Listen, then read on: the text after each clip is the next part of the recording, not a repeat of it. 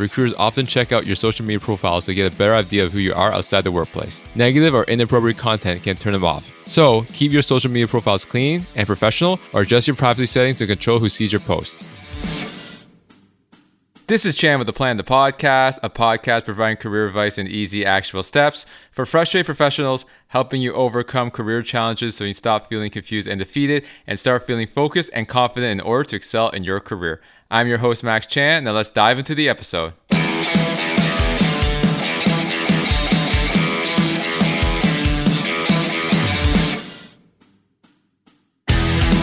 When navigating the hiring process, the initial interaction you'll have with the company after successfully passing the resume screening stage is with the recruiter or talent acquisition professional.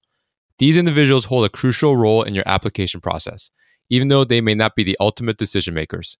It is essential to grasp their responsibilities and methods to ensure you are well prepared and streamline your application, increasing your chances of receiving a job offer.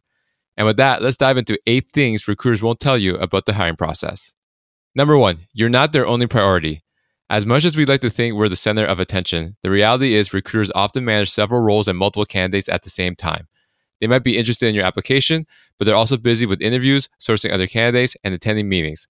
So if they don't get back to you immediately, don't panic. It doesn't necessarily mean you're out of the running. Number 2 is that your salary is negotiable. Recruiters might present a salary range or offer as if it's set in stone, but there is often room for negotiation. Don't be afraid to counter if you feel the offer doesn't reflect your worth or industry standards.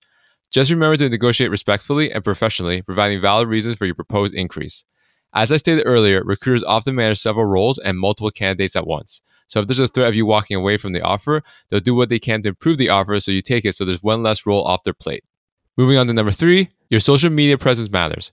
While they might not explicitly mention this, recruiters often check out your social media profiles to get a better idea of who you are outside the workplace. Negative or inappropriate content can turn them off. So, keep your social media profiles clean and professional, or adjust your privacy settings to control who sees your posts. I always recommend that if you're in the midst of your job search to optimize and polish your LinkedIn profile, because that's the first social media platform they'll look at, and then privatize your other profiles on other social media platforms in case there's some personal content that some recruiters may not find appropriate. Number 4 is that recruiters might not fully understand the job. Yes, you heard right, especially for specialized or technical roles. Recruiters may not grasp all the intricate details of the job. They are skilled at matching your resume to the job description, but they might not get every single technical aspect. So when explaining your experience, try to avoid jargon and keep it clear and concise. Remember that this recruiter that's managing the job posting for the role you applied for is looking at hundreds of resumes for that specific role. So if the resume is too hard to read because of a lot of jargon and they fail to understand what you truly do quickly, they'll just move on to the next person. Simplicity is crucial during the beginning stages of the application process. Once you pass the preliminary screen with the recruiter, you can talk more technical to the hiring manager or hiring team as they'll know more about the technical aspects of the role. At number 5, we have a modern reality. You were Googled. In addition to your social media profiles that I mentioned earlier, recruiters are likely to do a quick Google search to see what comes up with your name. This is another reason why maintaining a positive digital footprint is crucial. So every once in a while, Google yourself to see what pops up and manage it accordingly. You don't want someone to search you up and find that there's an unflattering news article about you from 5 years ago, popping up on the first page of Google search when someone types your name. Moving to point number 6, presentation can trump experience. You can have all the qualifications in the world, but if you fail to present yourself well, it can cost you the job. First impressions count, whether it's how you dress, your punctuality, or even how you communicate via email. So make every interaction with your potential employer count. I always say that as soon as you hit submit on the job ad, that's when the interview process starts with that company. Also remember, if they are inviting you to the next stage of the interview process, they know you can do the job, but now it comes to can you communicate effectively with others on the job, and that's what the interview is for. How good are your communication skills and your ability to interact with others? Number 7 is a bit controversial, but it's the truth. Recruiters prefer candidates who are employed. It might not be fair, but it's true. Being currently employed can make you seem more desirable to recruiters. In my career coaching practice, I've always had it easier with clients that are currently working compared to someone that's been out of work even for a few months. It's just the sad reality of it. If you're still employed while you're looking for a job, it's assumed that you're a safe hire, compared to being out of work, where they default into this person must not be good if they got let go. And yes, layoffs are more frequent right now due to the economy, but the assumption is, whether it's a bad economy or good economy, if you're a top talent, you'll always have a job.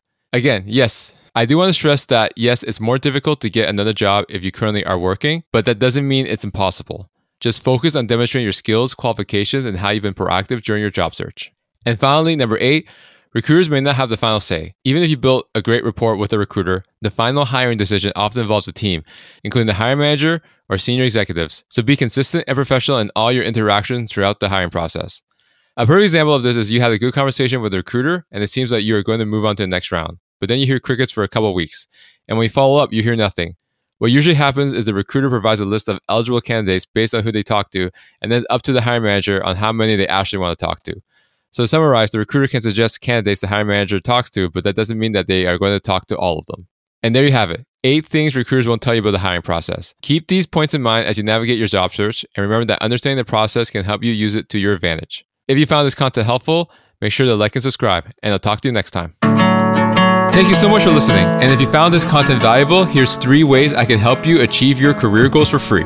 First, subscribe to this podcast as I post 2 episodes a week. Number 2, leave a 5-star review as this helps build the credibility of the show so we can gain access to more influential people to interview and bring those lessons to you to help elevate your career. And number 3, connect with me on social media. There's a link in the show notes for you to click on that compiles all my active social media accounts, making it easy for you to find me and connect with me. Thank you again for listening, and until next time.